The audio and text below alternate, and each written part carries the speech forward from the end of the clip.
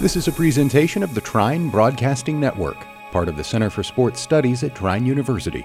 Learn more at trine.edu.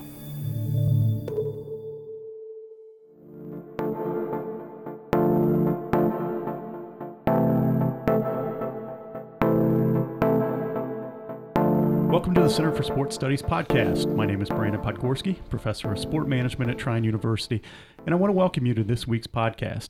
Joining me here in the Trine Broadcasting Network studios is communication professor Andy Brown. Andy, welcome to the podcast. Hi, Brandon. How are you? I'm good. Thank you for asking. As part of our Center for Sports Studies here at Trine University, Andy was one of our committee members, and we wanted to bring him in today because he's going to give us a little bit of background on sports broadcasting. So, Andy, we've got a variety of topics that we're going to talk about, but first tell us about your background in broadcasting and what brought you to Trine. Well, I started in college working at a local radio station, and I started doing Hillsdale College football and basketball on closed-circuit television at that time. And then when I graduated from Hillsdale College, I got a job at our local radio station in town and started to do the football games first. And then a couple of years later, I started to do the women's basketball games at Hillsdale College. And a couple of years after that, I started to do both the women's and the men's games. So I had some great mentors at our local station, and they kind of brought me along. And I was able to kind of get a foot in the door. Also doing a lot of high school games too, on top of the Hillsdale College stuff. So why'd you want to get into broadcasting? Were you a former athlete? Did you have a broadcaster you looked up to? What was it? All of those, yeah. I told my class, I think today, 1984, I'm 10 years old. The Detroit Tigers start out 35-5, and we couldn't get the games on TV. So for me, it was 760 WJR out of Detroit, the 50,000-watt blowtorch of the Midwest. and we could sit there at my house on Montgomery Road and listen to Ernie Harwell and Paul Carey broadcast the Tigers. And they just had a dream season. So as a 10-year-old kid, I was captivated by Alan Trammell and Lou Whitaker and Lance Parrish and all of my heroes.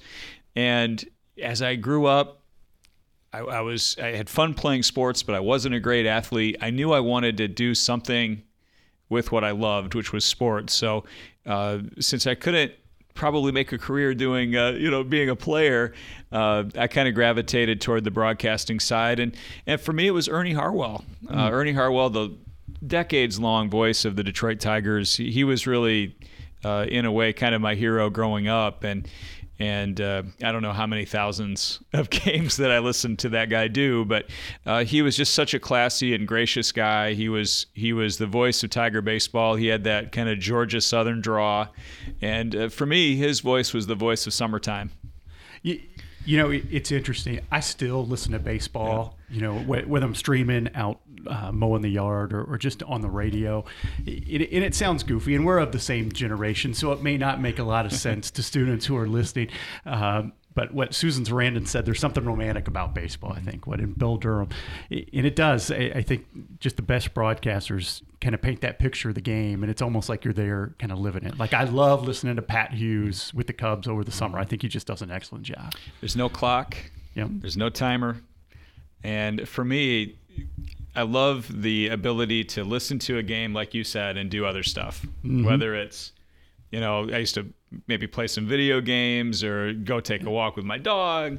And for me, baseball is just as good or better on the radio than it is watching it on TV. These incredible announcers just create such a vivid picture of the action and tell such wonderful stories along the way. It's a joy to listen to if you're a baseball fan. And this is going to get us off topic a little bit, but I think it's an interesting question. Is the demise of baseball greatly exaggerated?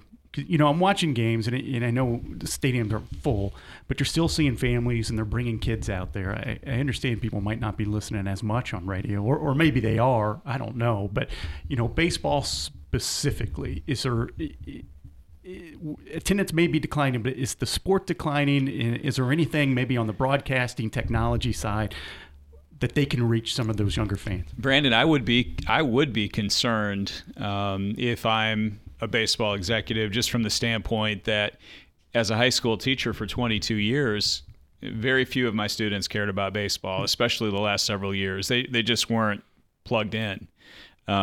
These games take forever. In a lot of cases, it's a really slow pace.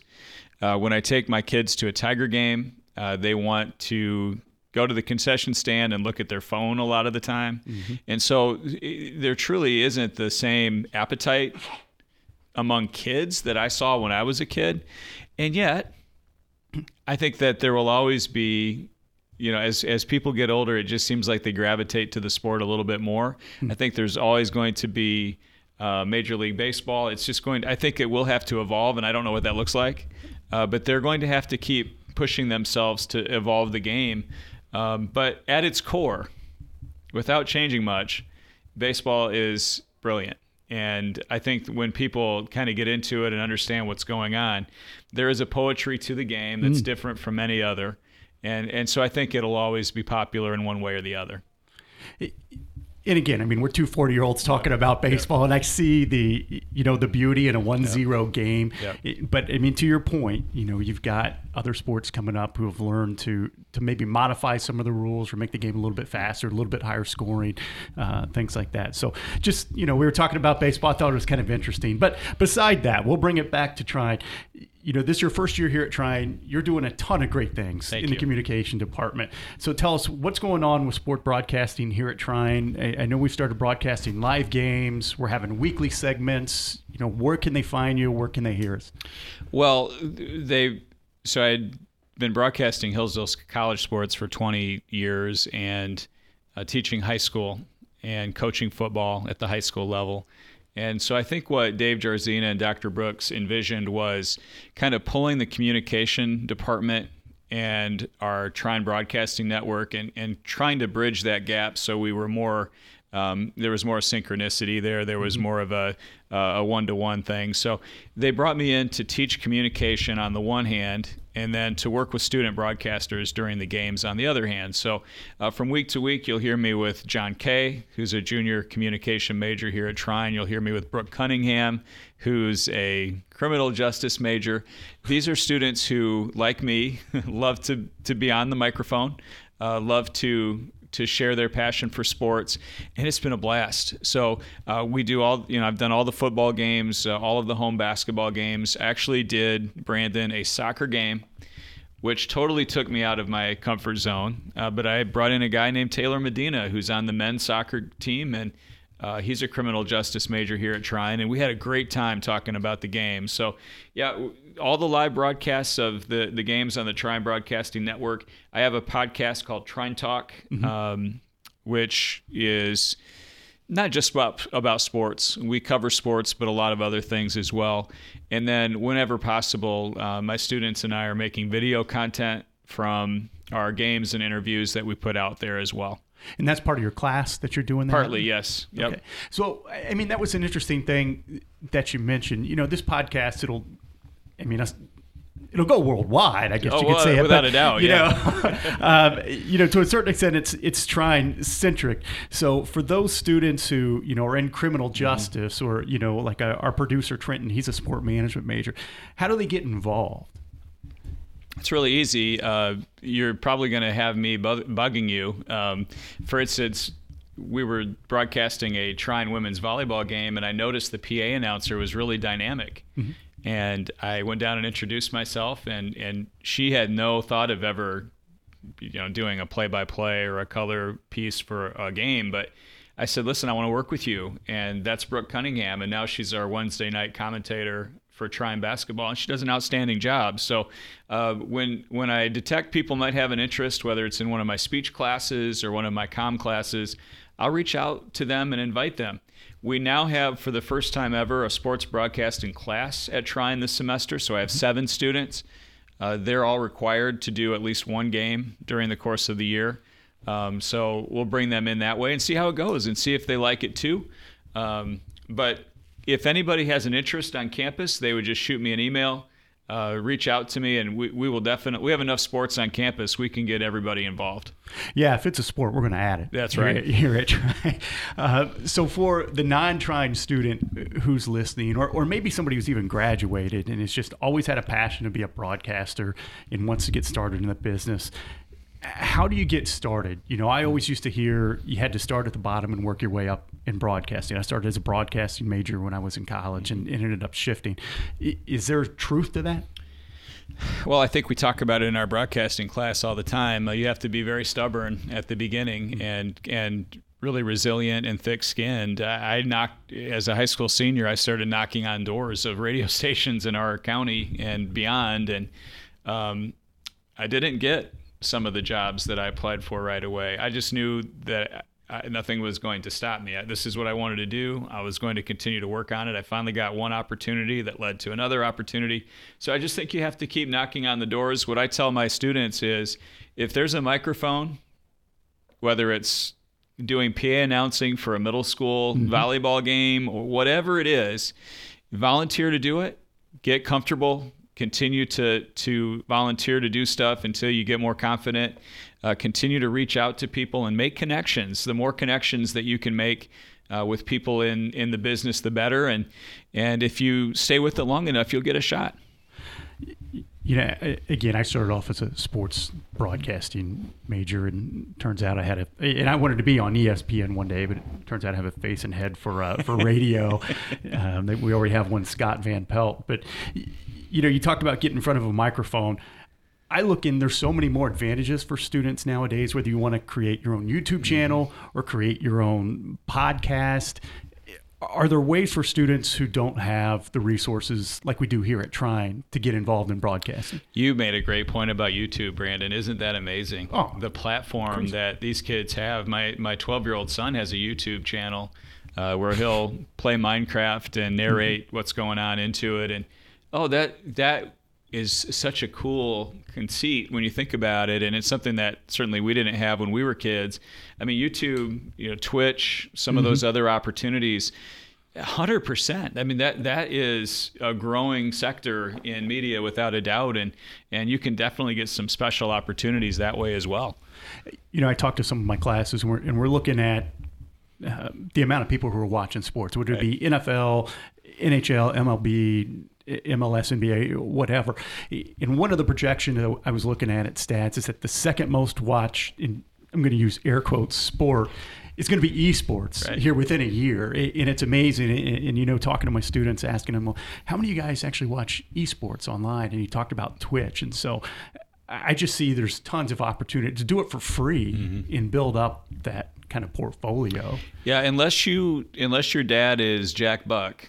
I mean, most of us have to grind and start out somewhere and continue to work your way up. And if it's doing something for free, there's no shame in that. Do something that you love. I mean, if it's something that you're passionate about, that will come through. And to have that opportunity is really special. Poor Joe Buck. It's just an easy target. I like Joe. I think Joe is excellent, by the way. But he gets killed on Twitter and takes a lot of, we talked about that in our class, he takes a lot of incoming. And I think a lot of it is either jealousy or, he is kind of buttoned up. And so he does take some of that, but he does a great job. Yeah, I agree. I like Joe Buck, but I don't know. We're two mature professor adults here, so I think that's probably the right answer. You talked about it earlier. You talked about soccer, and that's not in your wheelhouse. So for somebody wanting to get started in broadcasting, is it more advantageous to kind of spread themselves and have a variety of knowledge across sports, or should they specialize in one sport? I don't know if there's one way to do that. For me, I started out broadcasting. Well, I was doing PA announcing for basketball at my high school as a student. And then I started to do some baseball games that I would record. I would watch the game on TV and record it. Some people maybe could remember a cassette tape. I had a boombox and I would try to call the game that way. For me, it was a lot of different sports that I cared about. I don't think that if you have a particular passion, whether it's an e-sport or one particular sport to start off with, I think that's okay. I don't know that there is only one way to get there. Okay, fair enough. made a lot of great mixtapes with the boombox back in the 80s and radio stations. So kind of looking at more, one of the goals of this podcast is kind of take a look at sports, maybe from a little bit higher level or academic level. So some topics in sport broadcasting that, as I was researching, getting ready for our interview, first one, thinking about women in sports broadcasting, do you feel that there's more hurdles for women to get involved in sports broadcasting, especially maybe at a pro or high college level, than there are for men? I mean, whether it be locker room access or dealing with any types of sexism or just tough personalities. We still have gender expectations in broadcasters. That first weekend of the NFL season, whenever Beth Mowins, she calls one of the two Monday night football games, she does the play-by-play. And you always see some snarky stuff on social media about having a female football play-by-play announcer. But people like Doris Burke are changing that. I think Doris Burke is one of the best NBA announcers out there, period, regardless of gender. And she does full analysis and color commentary on a lot of the big games. People like her and Jessica Mendoza, who's on Sunday Night Baseball, broadcasting men's sports, they are changing the way that we think about females in terms of those top spots. It's not just sideline reporting now. It's getting into the booth and having some of those important voices, and that's a wonderful thing, and I think you're going to see that continue. And I almost kind of think it's a chicken and egg thing, right? Research has shown us about 40% of females are sports fans. Well, that's a huge contingent, and with most women making purchasing decisions in the house, you see how that affects commercials that are being played during games. And I just wonder if you start to see more women in spots in sports broadcast, or even now seeing them in coaching. I think there's girls who always want to do that, but now maybe they're feeling, and it's hard for me to say it as a guy, but I think maybe they're feeling a little bit more empowered, seeing that, hey, I can get there because there's somebody else there where I want to go. Yeah, I think there was a time not very long ago when girls wouldn't have even considered it. Yeah. They wouldn't have thought that it was a possibility or wouldn't have really crossed their mind. And again, with some of these great examples that you're seeing now in the industry, it's more accessible than ever to everybody, and that's a good thing. Absolutely. So changing gears from there, as we look at some of the students that we deal with on a daily basis, whether we're calling them millennials or Generation Z or somewhere in between, they're cutting the cord at fast rates to the point we don't even offer cable on campus anymore. But it doesn't matter because they're really streaming everything anyway.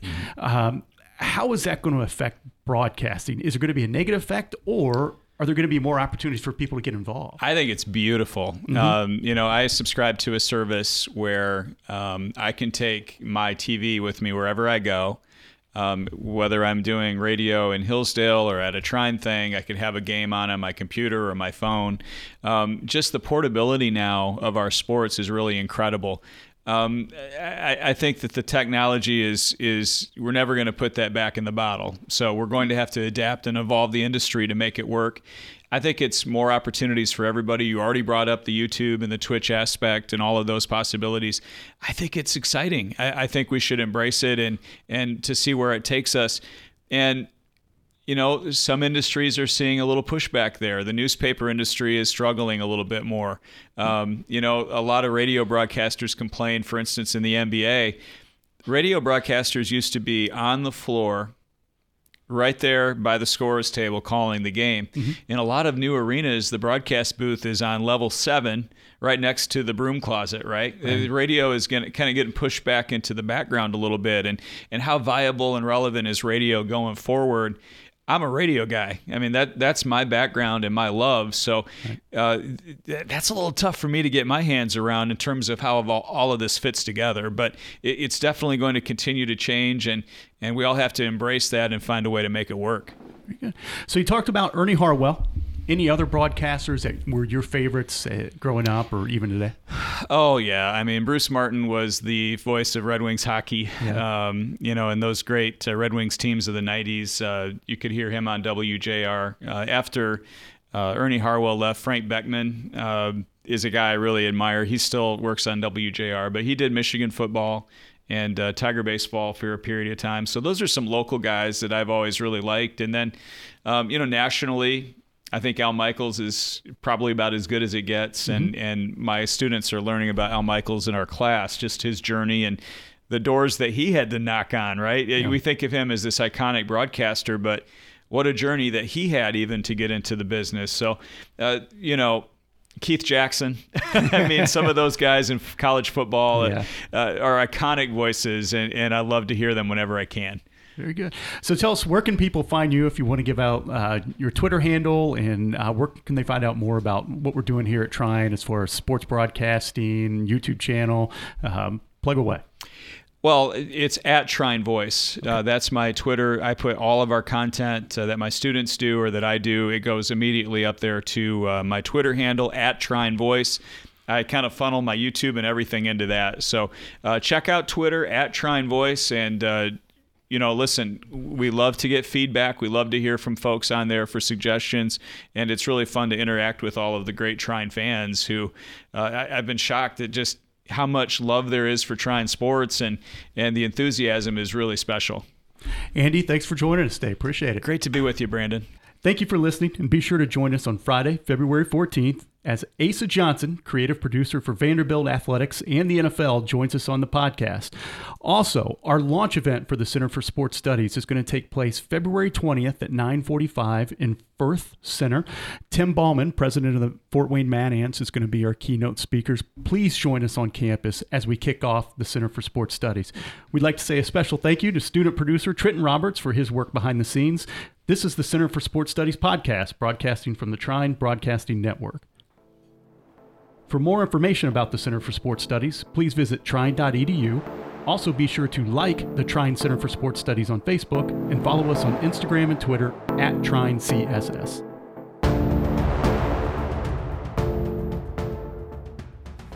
Thanks for listening to this presentation of the Trine Broadcasting Network, part of the Center for Sports Studies at Trine University. Learn more at trine.edu.